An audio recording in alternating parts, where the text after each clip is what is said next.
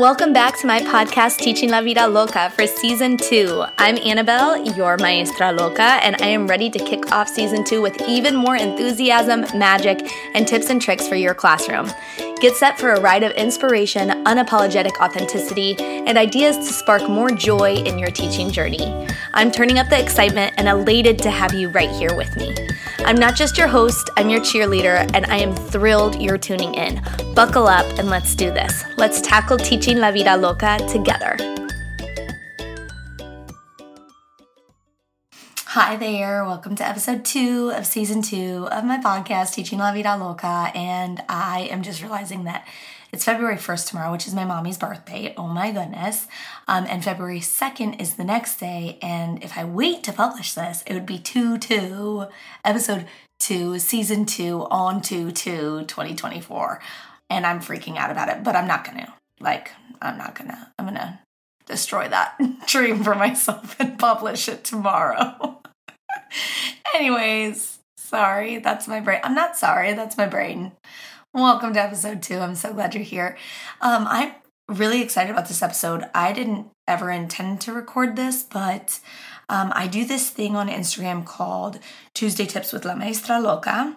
And every Tuesday I post a video that includes some sort of teacher tip. And sometimes it's like something really practical and easy. Sometimes it's a brain break. Sometimes it's a tip for how you can set a boundary for yourself. Sometimes it's a tip on loving yourself. Sometimes it's a tip on an organizational hack or, whatever it might be. And I shared one recently, I think it was tip number 45, that was about seating charts. And it was huge. It blew up. It very quickly gained a lot of views. There was tons of engagement. Over 80 people saved the post for later. There were like 9 shares to stories, tons of comments, and I was like, wow, this is so much better than I thought it would be. And some of the questions made me realize that I could really do a whole podcast, a whole blog on this. And I might do a blog later. Time-wise, I don't have time to do one right now, but I do have time to share on a podcast about how I do my seating chart and how I make it very useful for myself, and also how I use it as a grading hack and a parent communication or a family communication hack. So I want to share that with you today, and I'm super excited about it. I had to pause and go back and look because I was like, what number was it?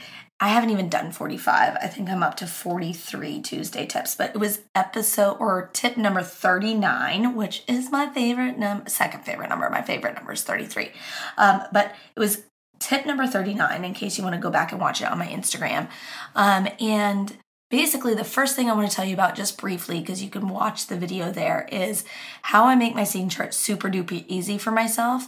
I start by making a layout of the room. You can do this by drawing it on a piece of paper. You can do this I used Canva. I just grabbed squares on Canva and put them on a blank document and arranged them in the same rainbow horseshoe format that my class is seated in. And I put the number of chairs that I use, and that's all I did. You print that, and then, or you print 7 copies, however many copies you need, and then you grab sticky notes. I learned this trick from Mary Overton. I used to work with Mary Overton at Skinner Middle School in Denver Public Schools, and I miss her so much. She's an incredible human, a mommy of 2 now, and this is just a great hack. You grab some sticky notes, like the small ones that you might flag a book with, or, I don't know, just the tiny ones, and you write students' names on those, okay? So you're not writing the names directly on the paper. Write the names on the sticky notes, arrange the sticky notes in the way that you want them to be seated, and then make a copy of that. So your paper is full of sticky notes.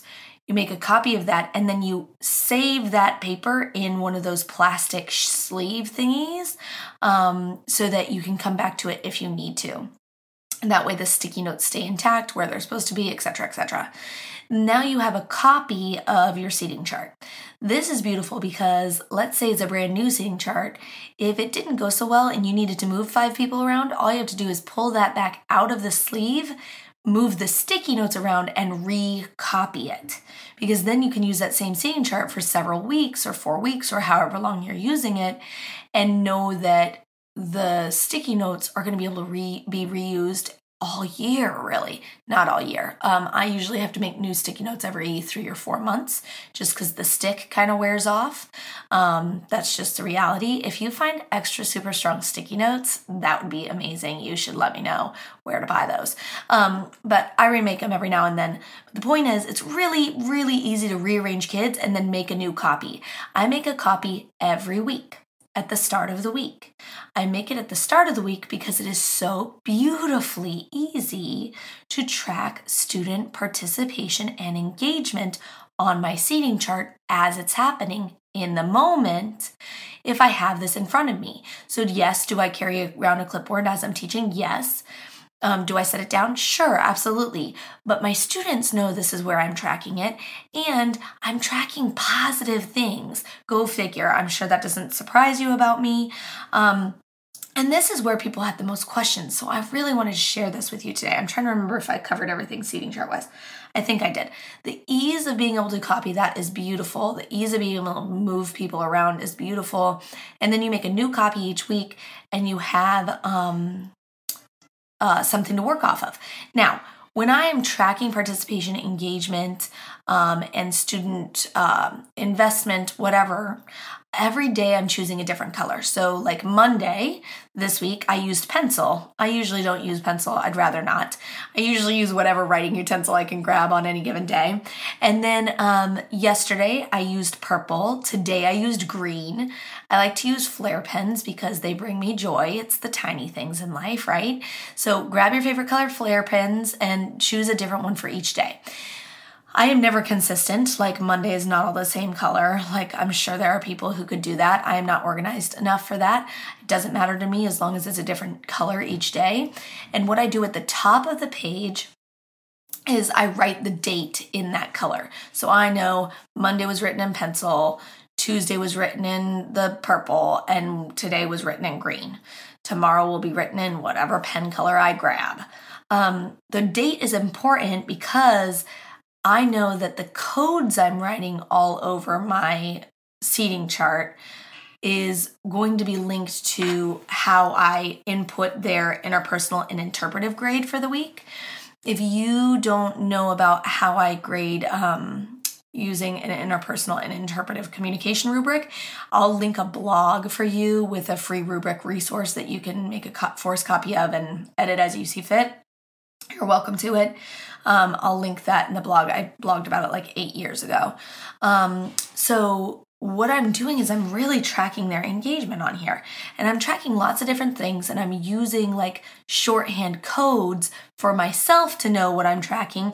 And because if anybody looks over my shoulder, if a kid sees it, or if I set it down and a kid sees it, they don't really know what they're looking at, and they're going to quickly move on because they won't understand what it is they're seeing, right? So I wanted to share some of these codes with you today. So in case you wanted to try this out for yourself, you could. It makes at the end of the week when I go to input grades, it really, really easy. I'm able to add comments really easily.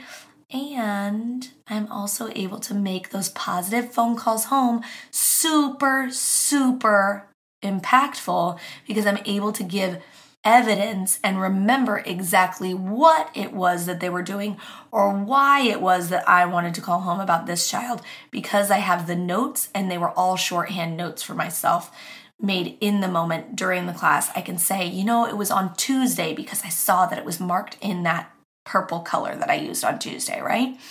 So what I mean by shorthand notes, I write an E anytime a student uses empathy towards another child. It could be helping them with something. It could be encouraging them. It could be like giving them some boost of praise if they need it when they're working on saying something out loud in Spanish and taking a risk. Anytime they're using empathy to care for one another, I write an E next to their name for that day. R is for risk taking. Anytime a student is really pushing themselves to take a risk in Spanish, I also make a huge deal about that, obviously, in front of the class, unless it's a student that I know doesn't like the public praise, but I'm still writing an R regardless, to remind myself that, hey, this student is taking huge risks, speaking out in Spanish, this is a big deal. I do a question mark anytime they're asking questions, because I love when students stop me and ask questions. I do a plus anytime they're contributing to the conversation. Sometimes they use our super secret hand signals, even though they're not super secret. I can link to a blog on hand signals for you too. If they use a super secret hand signal to like build on to somebody else, I'll just do a quick plus mark so I remember that they were contributing to the story or to the conversation or to the personalized questions and answers, etc. I do a exclamation mark anytime they use rejoinders, and I don't do this for every single time. It's more like when they instigate the use of a rejoinder within a certain context, and then it kind of snowballs from there. Like everybody realizes, oh, this is a great story to be able to use. Que lástima, what a shame, or que interesante, or que asco, how gross, right?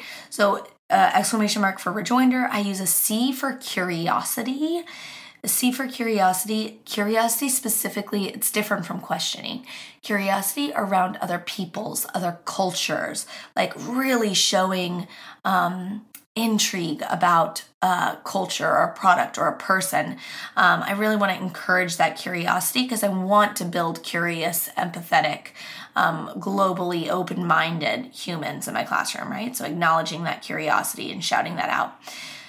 A C plus, when they're close together, is forming a connection between my class and another class.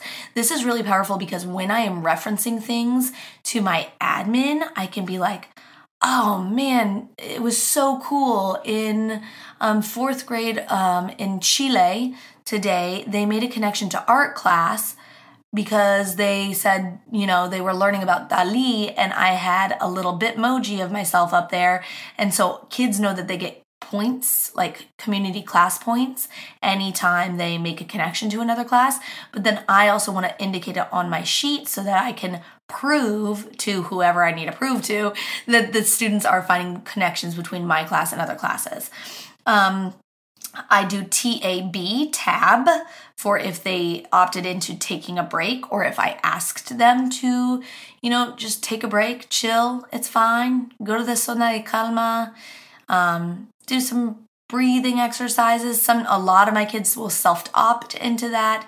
So I just indicated on my spreadsheet, or not on my spreadsheet, on my seating chart in that day's color if they took a break. I use B for bathroom, B for baño. That's just important because I haven't had any issues at this school, but I have at previous schools where there were issues of vandalism in the bathrooms, and we ended up needing to track everything. So it's just out of habit, making sure that I know who is using the bathroom during my class period. And it hasn't been an issue at all at the school. This is just out of habit. Anytime I notice a student is absent, I mark it with an A. This is really helpful for me, especially when I'm going to input their interpersonal and interpretive communication.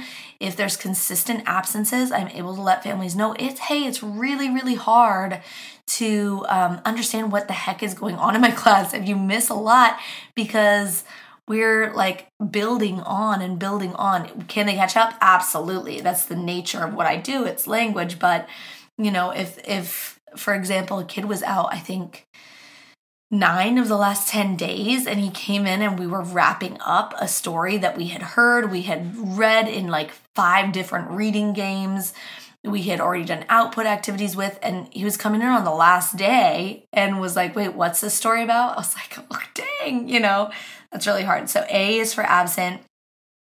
And I do have one mark that I do for struggling, and it's just a little tick. It's just a little negative mark, a minus. And I try and stay away from that because, again, I'm trying to emphasize all the great things that they're doing. But if I notice that a student is really struggling to self-regulate, really struggling to engage, really struggling to maybe stay awake, the negative mark isn't necessarily negative, they're not doing it, they're doing bad. It's so that I can keep a mental record of this student is really struggling. And normally anytime I mark that down, it's with a little note over what's like going on. And sometimes it's literally like, hey, they came in, they had a really hard time in the class before, or hey, they're coming in, something happened at recess that really triggered them and upset them. And so they're really struggling engaging today. So if I don't see a lot of question marks and pluses and R's next to their name today, that's why. My students know that I'm tracking engagement on here. They love that when I make those positive phone calls home, I can literally reference exactly what happened in class. And I'm able to do that because of having this seating chart with me and these tiny cliff notes for myself. What I do at the end of the week is I take that, I 3-hole punch it, and I put it into a 3-ring binder so I can access it again if I need to. And it's just 3-ring binder that always has every single class seating chart. It's stapled together. I teach 9 classes a day, so it's like stapled in there, and I can go week by week. We're in week 24 of school right now, I believe, is the week I wrote at the top. The last thing that I wanted to tell you that is also really good if you struggle remembering to do brain breaks is to put the brain break that you did that day in that color so you remember like what brain breaks you've used, because that can be really helpful. It is 10 o'clock at night and I am exhausted, and remember, I'm pregnant, so I'm going to listen to my body and my brain and go to sleep rather than giving you a brand new brain break today. But remember, anytime you're looking for a new brain break, go to my website. Hold on, Paul's coming in. It's okay. We'll just pause it. It's an authentic podcast.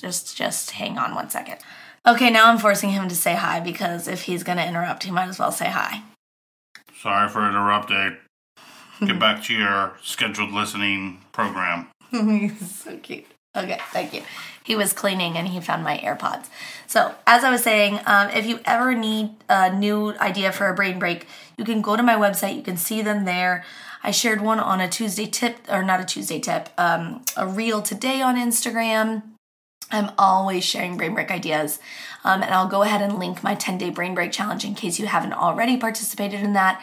I'll link that in the show notes for you too, in case you want to do that with your students. And it's a good one to revisit if you did it like a year ago or 2 years ago and you forgot it. Maybe your students have. You could redo the challenge. I'm sending you so much love, teacher. Thank you so much for supporting me and this podcast.